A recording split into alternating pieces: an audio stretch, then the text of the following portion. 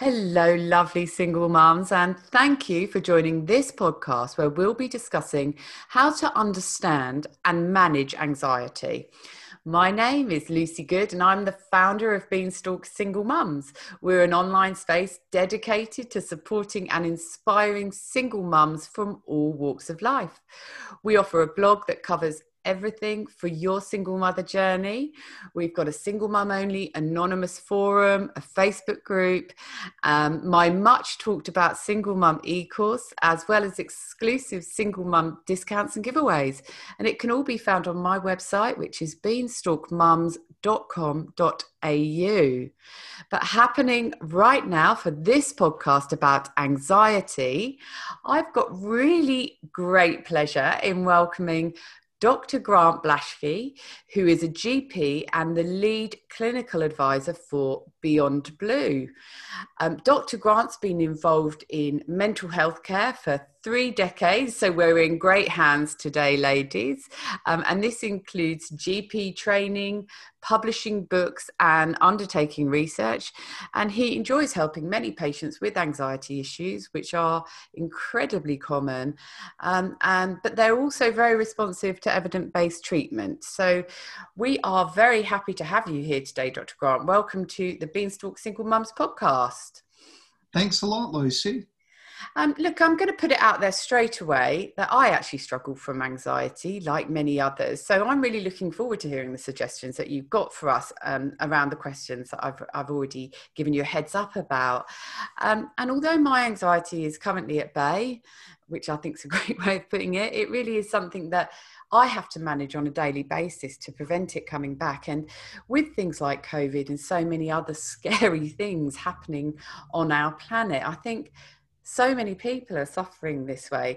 Have you in your work seen a rise in the number of sufferers of anxiety? Yeah, look, that's right, Lucy. Anxiety is really common. So you're actually in good company. I mean, during the lifetime, about 1 in 3 women will have an anxiety condition. So you're in very good company. Yeah. And that's what I see as a GP as well. This is not a rare problem. Hardly a consultation session would go by where I don't see someone with an anxiety issue. I think also for your listeners, single mums, lots of responsibilities, sometimes complexities, with families or ex-partners or big transitions after breakups and things. So not a rare event and quite serious and really quite distressing for people when it's happening. Yeah, it really is. And understanding it is so important. And that's where I start with my next question, or my very first question for you. So the topic of this podcast includes the words understand anxiety, as well as how to manage it. And this is because it is really important to know the difference between everyday stress and actual anxiety. Can you start with the very basics and talk us through what anxiety actually is? It's a great question. And I mean, it's a little bit of a side effect of our language that will say, oh, I'm really anxious about my job interview. And so we use the term in a very colloquial way where we're not actually talking about an anxiety disorder. So everyday stress is part of life. Whereas anxiety conditions, as people who are experiencing them will tell you, are really not trivial and really cause quite a lot of upset in their lives. There's a whole technical definition, which we won't bore your listeners with in the psychiatric Bible, the DSM-5. But I've got to tell you, as a GP, the sorts of things that I use to differentiate everyday stress from anxiety is how severe is this? Is this affecting day-to-day life, your functioning, your work, your relationships? How pervasive is it? Is it affecting all aspects of your life? And these are the sorts of things that I look at. So all of us know what it is to be anxious. And I think people with anxiety conditions find that, the worried thoughts and the anxiety really dominate a lot of their thinking during the day and really cause them a lot of distress and affect their quality of life as well. Yeah, and that's a really good way, a simple way to work out whether it is something that has gone beyond that everyday stress. I always thought when I woke up feeling anxious, that was a sign that something wasn't right, because it's like I've only just woken up and I'm already feeling anxious. Nothing's actually happened yet. But I really love your point, Dr. Grant, about how people talk about it. I've got two teenage girls, and they often will come home and say, oh my God, I had an anxiety attack at school today. And I think, and I say, I don't think, I understand that you might be concerned about something, but I don't think you've had an anxiety attack, because an anxiety attack is a really serious thing that, you certainly probably wouldn't be at school for the rest of the day after it. But there is a lot of general talk that I think does cause some confusion, doesn't it? Well, that's right. I was actually speaking to some new university students yesterday, and this younger generation, they are very familiar now with the sort of mental health language, which is a good thing, and getting rid of stigma. But I guess the danger is we don't want to medicalise, everyday human experience. Yes. And I was saying, you break up with a boyfriend and you're feeling sad. That's just sad. That's not depression. You're worried about which teacher you've got, or that you didn't get invited to the party. That's worry. It's not an anxiety condition. So it's a bit of a balancing act, getting that medicalised language and using it appropriately. Okay. Yeah, I agree. It really is. And I think with the young of today, it's really important to get that right. So we've already talked a little bit about, knowing that you have reached a level that you need to get some support, and that being that it is affecting your everyday life, and it's not allowing you to move forward as you should be. But can you just talk to us about some other red flags that suggest that anxiety is reaching a level where we need to take action? So there are sort of different flavours of anxiety, if you like, or different types. So a bit of a red flag for me is people who are having panic attacks start to avoid going to things. So I'm not going to go to that movie theatre, I'm not going to go to that supermarket.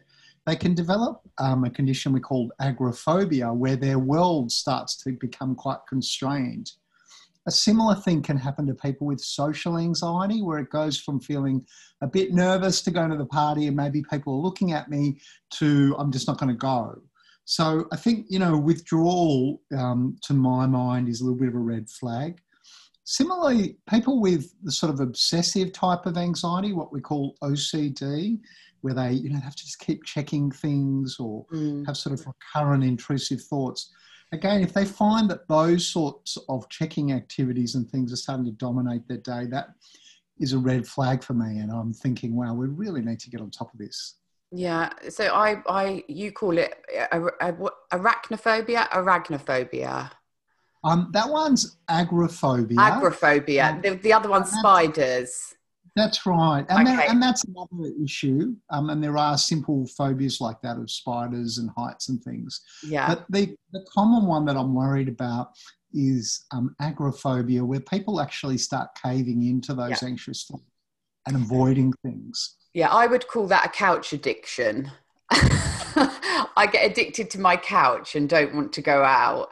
It's like that's the safest place in the whole world, and the thought of going out and seeing somebody is just all too much. And I think for single mothers that is a real problem, and I'm so glad you brought it up, because often single mums are so busy with work and with young kids that they don't get an opportunity to go out and socialise very much, and so they do become quite lonely and feel isolated. But then they get to a point where they haven't been out for so long that they find it really quite difficult to get out and to socialise. So you can see that there is a bit of a vicious circle, and often that is going to cause anxiety in a single mum's life, isn't it? I think that's right. And I think just going through the pandemic we've been experiencing, it's been a bit of a mixed blessing for people. Some of the people with social anxiety think, oh, great, I've got a good reason not to be going out. But we gradually, as we're reaccustoming to life, it's quite important to try and commit, to try and go along to social events and things, even if you're not 100% comfortable, and start to lean into that a bit and start to get your mojo and your comfort level and your stamina back to deal with other people. Yeah, I'm an introvert, and I know when the pandemic came about, I was telling people that this was my time to shine because I was so good at staying in. But I also recognise... living their best life. This is it. This is my moment. I'm really good at this. But yes, I absolutely agree with you that it can become very difficult to get over that threshold and go out again, and a real problem for our single mums out there. So my all important next question is, can you tell us some simple things that we can do during a busy single mum day to help manage our anxiety? So things that we can do alongside doing all the other things that we need to do. Yeah, so the first thing I'd say is get educated about it, and listening to a podcast like this is a good start. There's lots of information on the Beyond Blue website. And as you said in the intro, I mean, the anxiety conditions, many people don't get help. And it's a real shame because actually the treatments work pretty well. So just to give you a brief overview of some of the treatments, things you can do in your everyday life.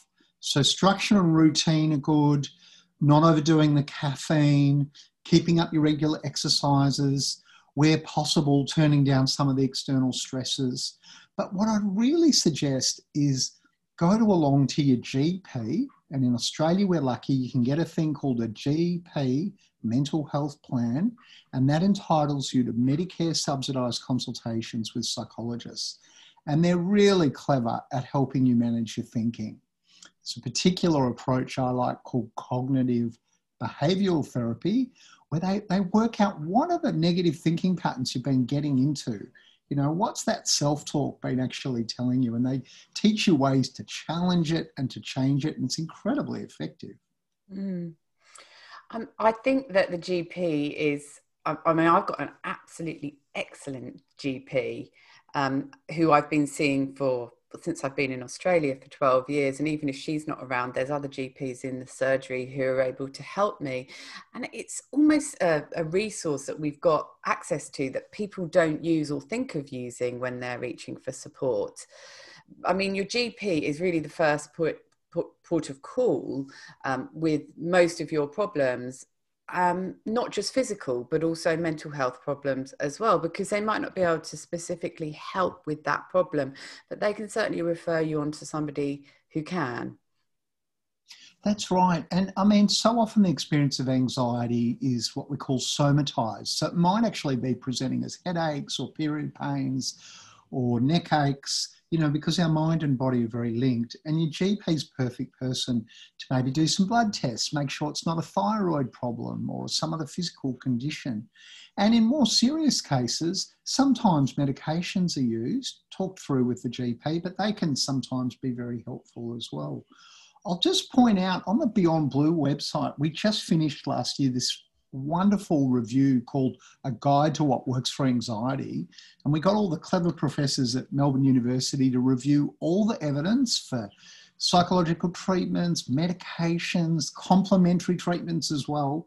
And it's got like a thumbs up or 2 thumbs up or question mark next to all the different approaches. So you can base your decisions on a bit of science there and make sure you're getting good help.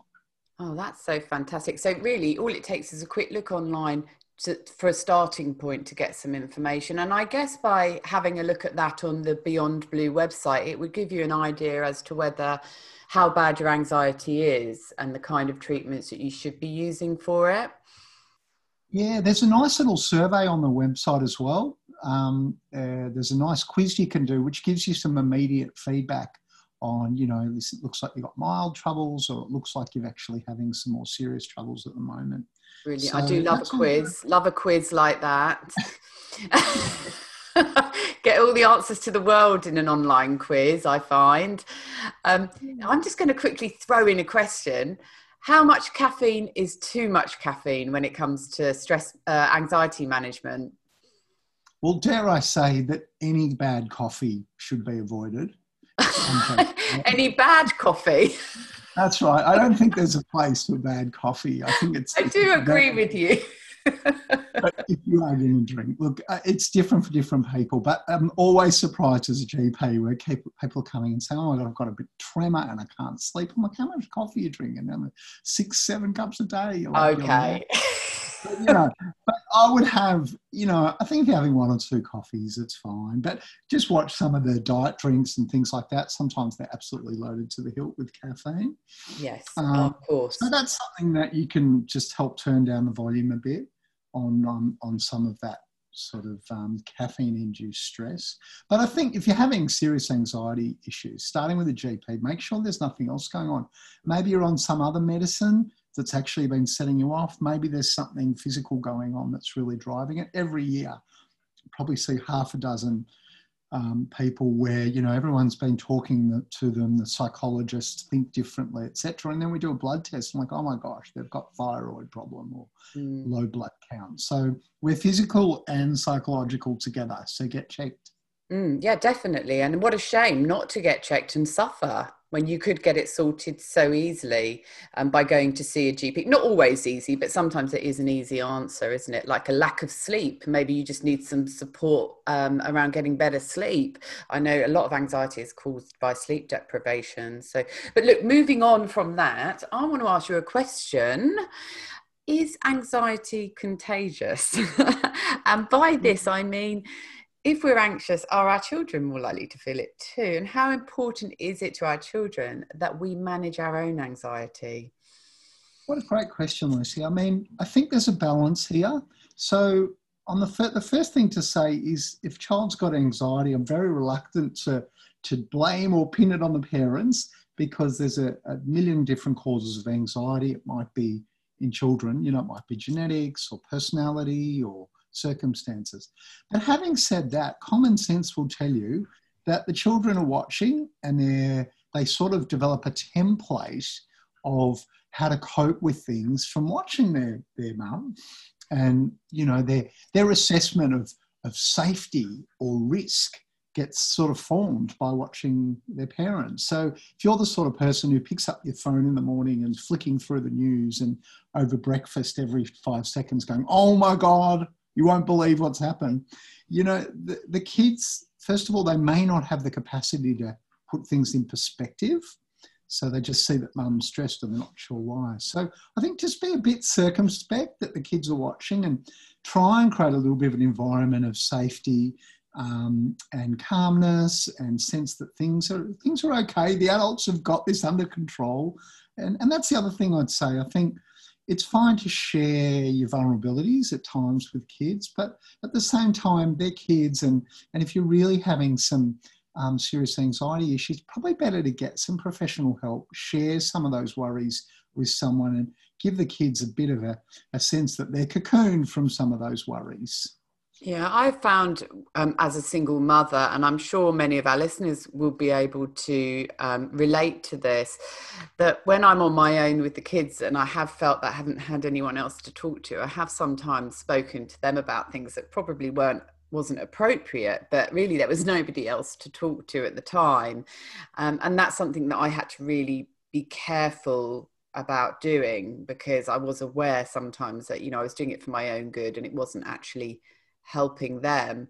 So being able to find somebody else to talk to, whether that is a counsellor or even a friend or a family member, is a good thing to share your thoughts with somebody who isn't your kids, who aren't quite ready to hear it yet. I mean, looking back, that was one of the mistakes I've made as a single mother, is talking to my kids about things they weren't ready for because there was nobody else. But then when I did find support, I didn't need to do that. So that's one thing to look out for. And I mean, you talk about the news there, Dr. Grant, and of course, I mean, it's not just about how we react to the news, it's the news itself. A lot of people actually say they don't let their kids watch or listen to the news anymore. Do you think that's a step too far, or do you think it's important for them to know what's going on in the world and learn to deal with that? And if they're sort of cushioned from it, then later on in life they're going to suffer from anxiety because it's all sort of falling on top of them at one time. They weren't aware of what was happening as they were growing up. Yeah, look, I've got an opinion about this that the Generation Zs, who most of the kids of your listeners will be, they're a pretty amazing generation. They've got incredible bandwidth of information coming their way, and the way they have multi-channel information at the same time is really something that my generation couldn't do. But having said that, I think that having a plan of some sort about the way they're curating their social media so that they're in control of it. Some pretty destructive stuff out there on body image and eating and catastrophic news. And I think that, you know, at a minimum, maybe teaching them that you can turn off the notifications so that you're not getting a ping every 5 seconds. Maybe plug in the phone outside the bedroom at night. You know, no one's advocating that you can just go off the whole social media train at the moment. It's the world they're in. But I think helping them develop a sense of empowerment and their own little filter where they go, is this a good thing for me to be looking at? Is this useful for me? I think that developing those skills is really useful. And understanding what news is real. A lot of the stuff that they see on social media is not real anyway. So almost, I'm definitely of the opinion that I would like to have the news on. They're not interested anyway, my 2 teenagers. But if they hear something on there that worries them, they can then ask me about it and we can talk. And I can say, look, you know, yes, that is happening. It's not a good thing, but it's not something that's going to affect us personally over here. We're going to be okay. And be able to open up the conversation with them. Sometimes I think blocking it off altogether, perhaps because it makes us feel anxious as well, is going to be anxiety inducing for them. But Christ, what a world we live in at the moment. The news is almost like a soap opera, isn't it? You just can't, you would never, if you were to watch the news tonight, a year ago or 2 years ago, you just couldn't imagine that this would even be happening. So we're learning at the same time as them, I suppose. I think that's right. And you can teach them that. I think there's something to be said about perspective. And, Yes. You know, the truth, despite the difficulties that the world's had in the last year with pandemics and concerns about climate change now and some political instabilities around the world, the truth is, in the great scheme of history, really, we've never had a sort of safer or happier time in Australia. Yes. You know, you sort of can lose sight of the Second World War and the Great Depression, and so the kids can also learn from your processing a bit that, yeah, that's fine. There's all this sort of clickbait and urgency to the news, but hang on a minute, let's just have look at the big perspectives on what's going on in the world. And it's an incredibly wonderful time if you actually step back. It is, yeah. And also, as you say, to be in Australia, if my girls so much as complain about being hungry, I shall say, just be grateful that we're in Australia. All our families in the UK, you know, and practicing gratitude is a good thing. And I think that can minimise anxiety. It's a good little tool for kids to learn early on. I've got my last question for you here, Dr. Grant, and that is, where can we find more support for anxiety if we feel that it's bigger than us? Yeah, so there's lots of support. Obviously, Beyond Blue, I'm a big fan of. You know, we get literally millions of people going to our website every year. We get a couple of 100,000 contacts to our support service each year. You can call anytime, 1300 22 4636. And you don't need to be in the midst of an anxiety attack or anything. You might just want to have a chat to someone and get a bit of advice about where to go to for help. Online stuff, there's lots of great things. Beyond Blue has a chat forum, which has more than 1 million contacts every year with all sorts of incredible discussions on different themes going on. There's also some wonderful online sort of treatments which are free. I'm a big fan of one called Mood Gym, MOODGYM, where you sort of learn some of those cognitive skills online, and you only put an anonymous name, but big studies showing it's actually quite effective and makes you just a bit more aware of that unhelpful self-talk. So I really wish people well with this because it's a common condition. Not enough people get help, and the treatments really work. So get on the front foot if you're having trouble with anxiety. Yeah, definitely. And the tools that you talk about on the Beyond Blue website, is that something that our kids can use as well? Sure. I think for kids in particular, there's some good stuff on Beyond Blue. Be aware also that Headspace is particularly designed for young people. Mm-hmm. Beyond Blue also has a sub-site on it called BU, BEYOU, which is really a whole educational program for all the teachers in the schools. And the majority of schools around Australia are using it. But there's great fact sheets there about every possible sort of mental health issue that kids are dealing with at the moment. So that's another good resource as well, called BU, BEYOU. So if you're going to be hunting around the websites, look for credible stuff. Be a little bit careful about falling into some pretty crazy whirlpools of non-evidence-based stuff on there, because you can get into a little ecosystem that will give you absolutely unscientific, unhelpful stuff as well. So stick to the credible stuff. And usually the most credible stuff on there from people such as Beyond Blue is completely free. So I think maybe just beware of anything that you're looking to pay out for, because I think you can get excellent advice for free online if you go to the right places. And I shall put a link through to Beyond Blue from this podcast on the Beanstalk Mums website. But yes, also, Dr. Grant, we've had experience with Headspace, which is specifically, I think, for teenagers. That's right. Yeah, and that's excellent as well. So that's just a really good resource. Again, free for referral from your GP if your children are suffering from anxiety as well. Because we're talking here about an anxiety-free family, ideally. And so you really aren't. I was just going to ask you to run through and tell us a bit about Beyond Blue, but we've already done that. So can you, Dr. Grant, for us, just read out that phone number again, tell us website, and also opening hours. Is it available for use can you speak to somebody at Beyond Blue, or is it all of an online service? No, absolutely. You can ring the phone number 1300 22 4636, and they're mental health professionals. They're very skilled, and they can either help you or direct you where you might go for some help. So we're lucky in Australia. I'm also a big fan of those GP mental health plans. So the GP might be a good place to start as well. Yeah. Excellent. Well, thank you so much. Thanks for sharing all that information with us. And thank you also for taking time out of what I'm sure is a very busy day to share your expertise on anxiety with us single mothers. Oh, it's a real pleasure. Happy I could chat to you. No, it's been great. Thank you so much. I'm sure this is going to help a lot of people. And to the single mums out there listening today, there is absolutely no reason to suffer in silence with anxiety. Take the first step and head to either the Beyond Blue website or visit your GP and reach out for support. I'm going to say it. I say it all the time, but I'm going to say it again.